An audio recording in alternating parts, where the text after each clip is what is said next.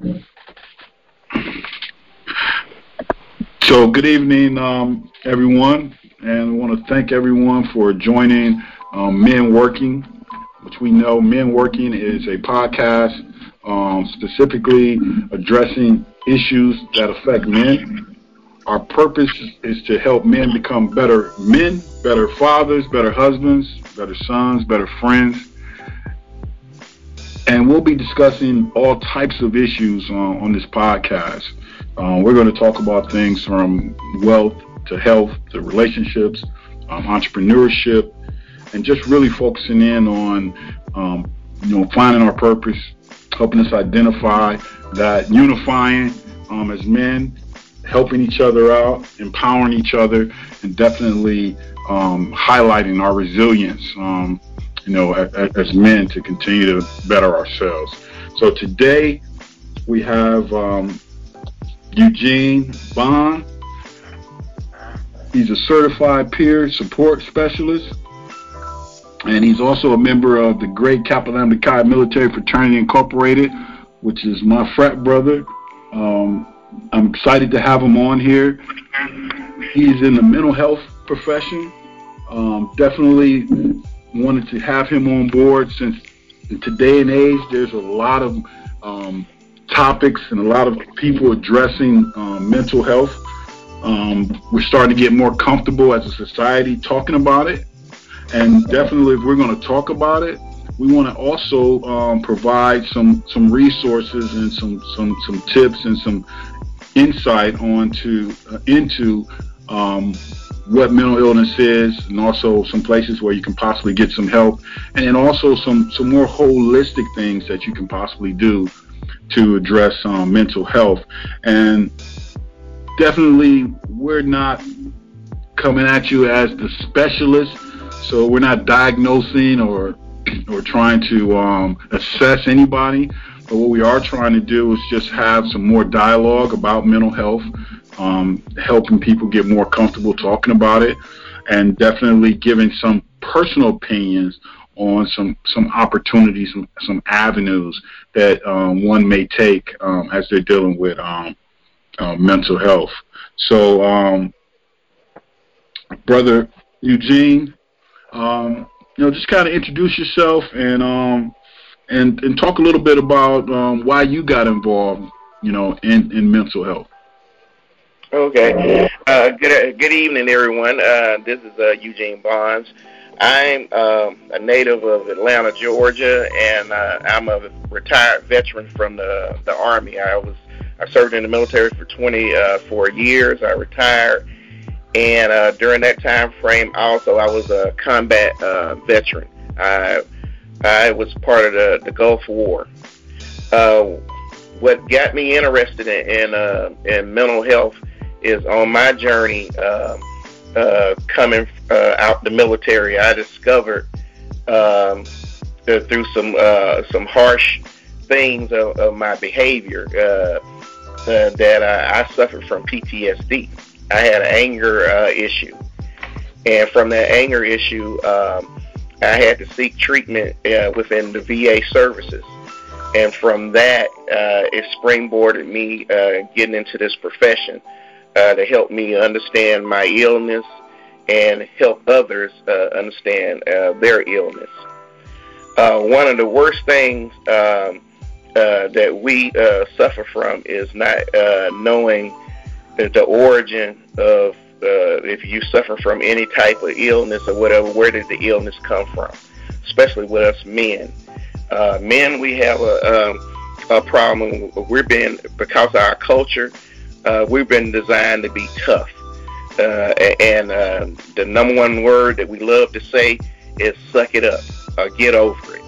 And those words, suck it up or get over it, has gotten us into a position that we don't want to seek help when we're feeling bad or feeling down, or we feeling any type of thing that's not considered to be manly within our culture. So Eugene, thanks for opening up with that, because I'm glad you mentioned that that toughness and that sucking it up, mentality that we as men sometimes have. But along that lines, what are some of the most common mental illnesses that we face out here in just day-to-day life? Well, that's a good question. Believe it or not, some of the most common mental illnesses is depression, anxiety, bipolar, schizophrenia, and dementia. But the top ones that is still is the catalyst for a lot of things is depression and anxiety. Those are the top ones because it's like triggering points. That's what a lot of people suffer from more than anything. Because with depression, it robs you of your initiative. It robs you of a lot of stuff, and what we have in the military, it causes you to have stinking thinking. Okay. And that stinking thinking makes you feel that you're the only one that feels the way you feel. And that right there, it starts a domino effect on other things, even with your behavior, your relationship, your work, your productivity at work, just your whole outlook of life. Okay. With definitely, thanks for sharing that, because one of the things that I know in dealing with mental illness, and actually having some family members that have struggled, for quite some time with anxiety, and also depression, is that it's a silent killer. Yes, it is. A lot of times we don't address it, and it really manifests itself in our body, in our health, in our physical health. Can you talk a little bit about how maybe anxiety and depression can kind of manifest itself as symptoms, where you can maybe as a brother, as a sister, I can recognize some of these things in some of my friends and significant others?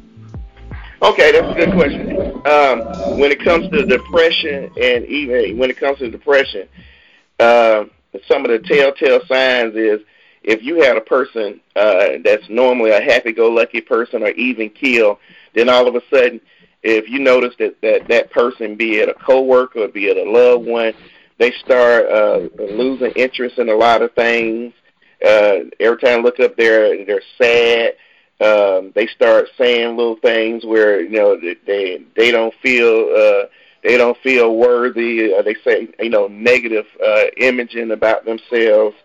They have a difficult time falling asleep, or they might sleep a lot, or they might overeat, or they might just seem just lethargic, lack of energy.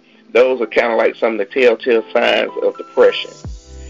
And anxiety on the flip side is a person who just gets nervous, starts shaking, worry, more worried than normal, obsessed over the littlest thing. Those are some of the telltale signs of some of your loved ones having anxiety. Now, I also had a good friend when I was in the Marines who we didn't know what it was back then, but we kept in contact over 20-something years, and he kind of told me back then we were driving a Jeep. We ain't had Humvees. I'm dating myself a little bit, but yeah, me too. I know exactly what you're talking about. We were in a Jeep, and we were actually on a training mission, and he's extremely afraid of birds. Like, it's just something that happened to him in childhood, and we kind of came in a bush where it was just a whole bunch of birds just came out of nowhere, and he just really froze.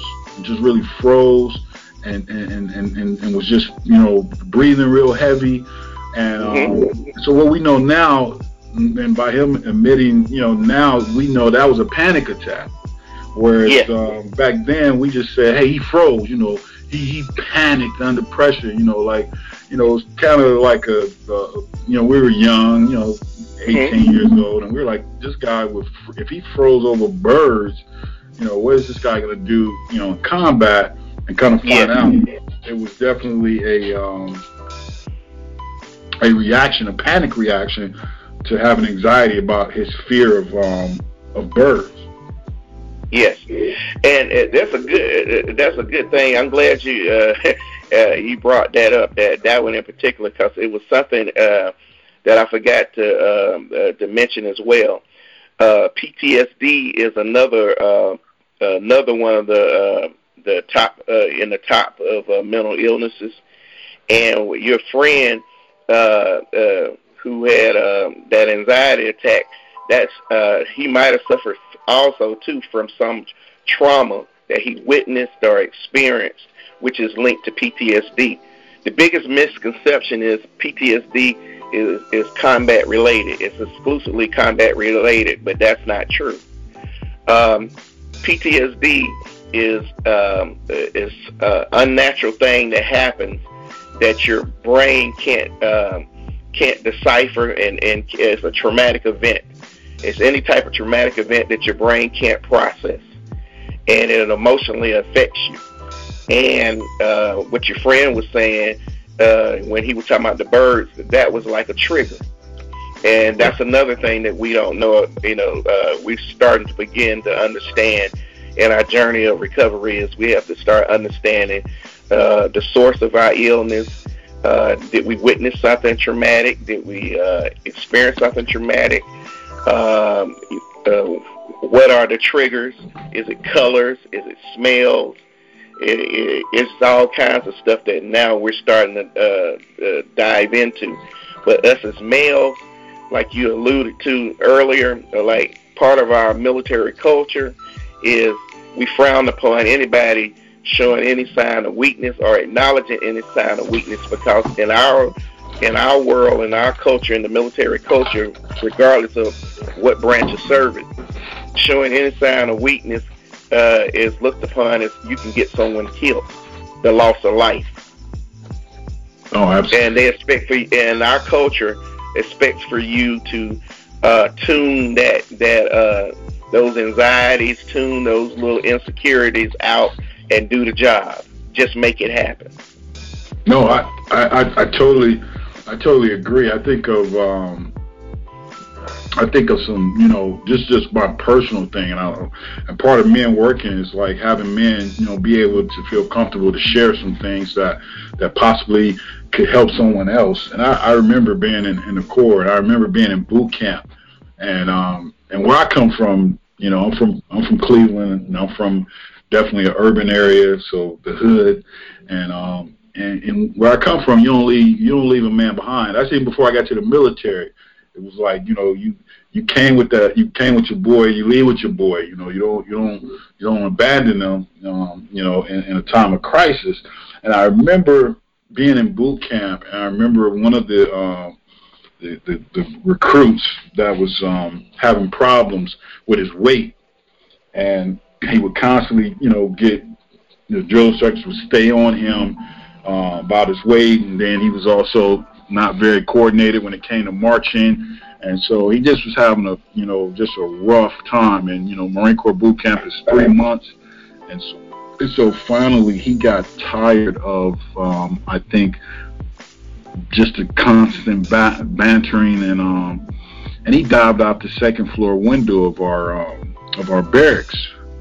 And I remember us being in formation and drill instructors running over to assist. Some of the recruits ran over there. I was closer to him, but we were out like on parade deck, so we couldn't really, you know, get to him, even though he was in our platoon.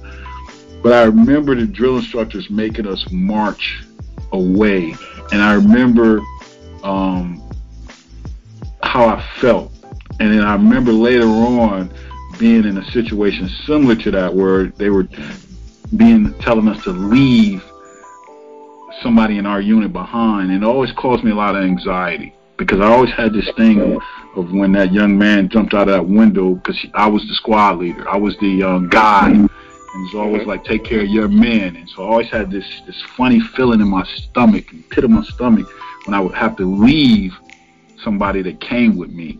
And even to this day, if I have to leave somebody that came with me, it gives me a little bit of anxiety. And I don't know if, I'm not asking you to diagnose me. I don't know if that's a little bit of PTSD. No, I mean, that right there is human nature.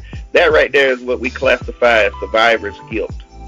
Okay. Because sometimes, too, we survive and move forward, and then we leave somebody behind. It's like survivor's guilt to a certain degree. And it falls in that ballpark right there. But the hardest thing for us to accept, because you have to remember that our brains are complicated. It's the most complicated computer on this earth, and it's hard to understand how it's wired up and what little nuances and everything, and what triggers this and what triggers that and all. And what bothered you might not bother someone else and all. And like with that survivor's guilt to a certain degree. But that's all that was right there. Yeah, that's part of it. It's hard for your brain to digest why. Why did it have to be that way? And then it just snowballs down sometimes, because sometimes people have racing thoughts. Like sometimes I have racing thoughts on things that I can't control, and then those racing thoughts fall into the category of this famous thing we love to say, woulda, coulda, shoulda. Exactly. You woulda, coulda, shoulda. And we always talk about, well, if we could just go back and woulda, coulda, shoulda, maybe this would have changed this. Maybe if I had stood up for this. Maybe if I had spoken, did this. And that's the hardest thing to get your brain to wrap around and to be at peace with. No, I totally understand that, and I've, like I said, I've been in certain situations where I've even felt that as well. So definitely understand that. So as we're talking about some of these things, and I appreciate you sharing that with us. What are some of the holistic, approaches that we can take? We know, most of us know, medication is out there for different things, so we know that. So we know medication is definitely an option. We also know that counseling and getting licensed therapists or psychiatrists or psychologists or any type of counselor to help is an option. But what are some of the holistic things that we can do that maybe some of us don't have insurance to cover for mental health professionals or any type of medication? But what are some of the smaller holistic things? Keeping in mind, we know that if it's something major and something life-threatening, that needs to be dealt with professionals. But what are some of the holistic things, or maybe somebody with anxiety and stress could possibly do to kind of help themselves out? Okay, that's a good one. There's various ways you can do now. If you're a veteran, like some on the members on this podcast right now, if they're veterans, they can seek the VA. The VA currently right now is heavily pushing this concept called whole health, which is holistic and all, and it has a total of 7 components.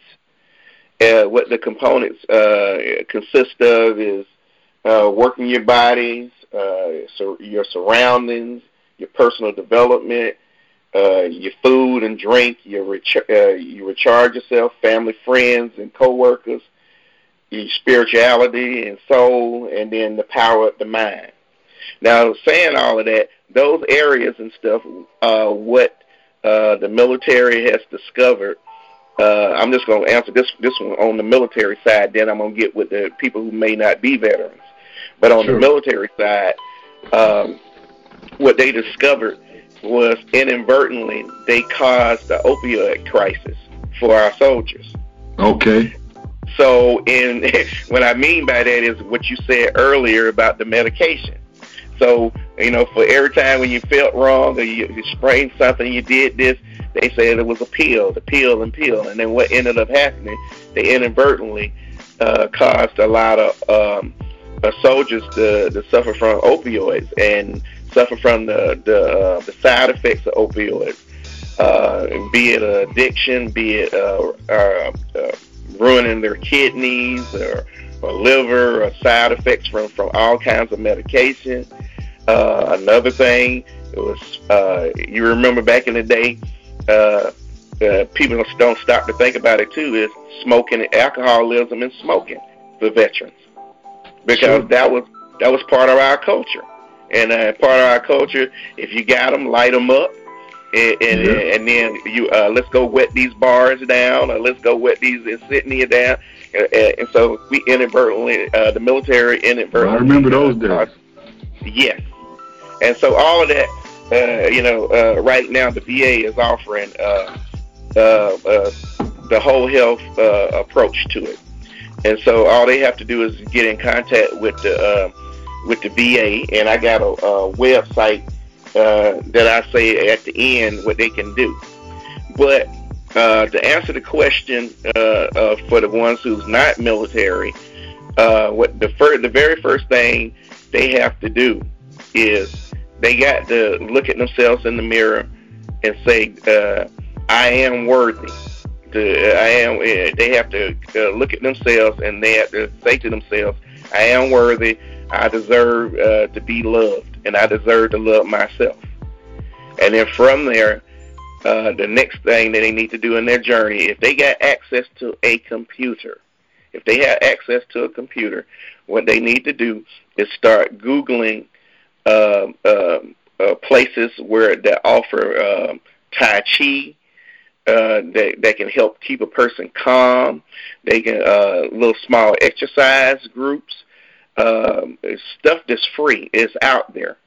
They just Google any little thing, like people like want to lose weight. They have support groups for losing weight. They have support groups for just talking about just everyday life of fatherhood, everyday life of relationships. They have actual free support groups out there, but you would have to seek it out. You would have to take some ownership to do that. And yeah, think about it. If you can turn on the TV and flip the channel, or if you can, swipe on your phone, which a lot of us do now, or if you have tablets, you can do all that. You can do the same thing to start on your journey of recovery and finding free organizations and free things, services that's out there for things that's holistic, that's not invasive, with no drugs or anything like that. And it's free. I'm glad you brought up that the programs that are free. I just recently I've been looking for a building. Actually, my wife has and we have a custom apparel business, and we've had it for over 2 years, and it's be going on our 3rd year this March coming up. Big milestone for her and for us, and so I'm excited about that. But we've been looking for some commercial buildings, and we actually went over on Edgewood, over by Post and Edgewood, kind of on the the west side, and we came across one particular area, and there's a library in Murray Hill. So we're in the Murray Hill area, and there's a library in Murray Hill. And my wife is becoming a certified yoga instructor. And one of the things she's done is they had yoga in the park, which was free. So she went out there you have to get so many practical hours with other certified yoga instructors in order to get your certification. And so she had me out there doing yoga in the park. And then we went to Murray Hill, and 2 yoga studios have sprouted up in that area. And one of the things that they're doing is they are actually doing free classes of Tai Chi that you brought up, and they're doing free classes of yoga at the Murray Hill Library in the evenings. Just have to call the Murray Hill Duval Public Library for those people in Jacksonville, Florida. They have some free classes there. And then something else my wife does is she gets on YouTube when she wants to, just check out a new yoga instructor, and you just put in the bar yoga, and then you'll have some yoga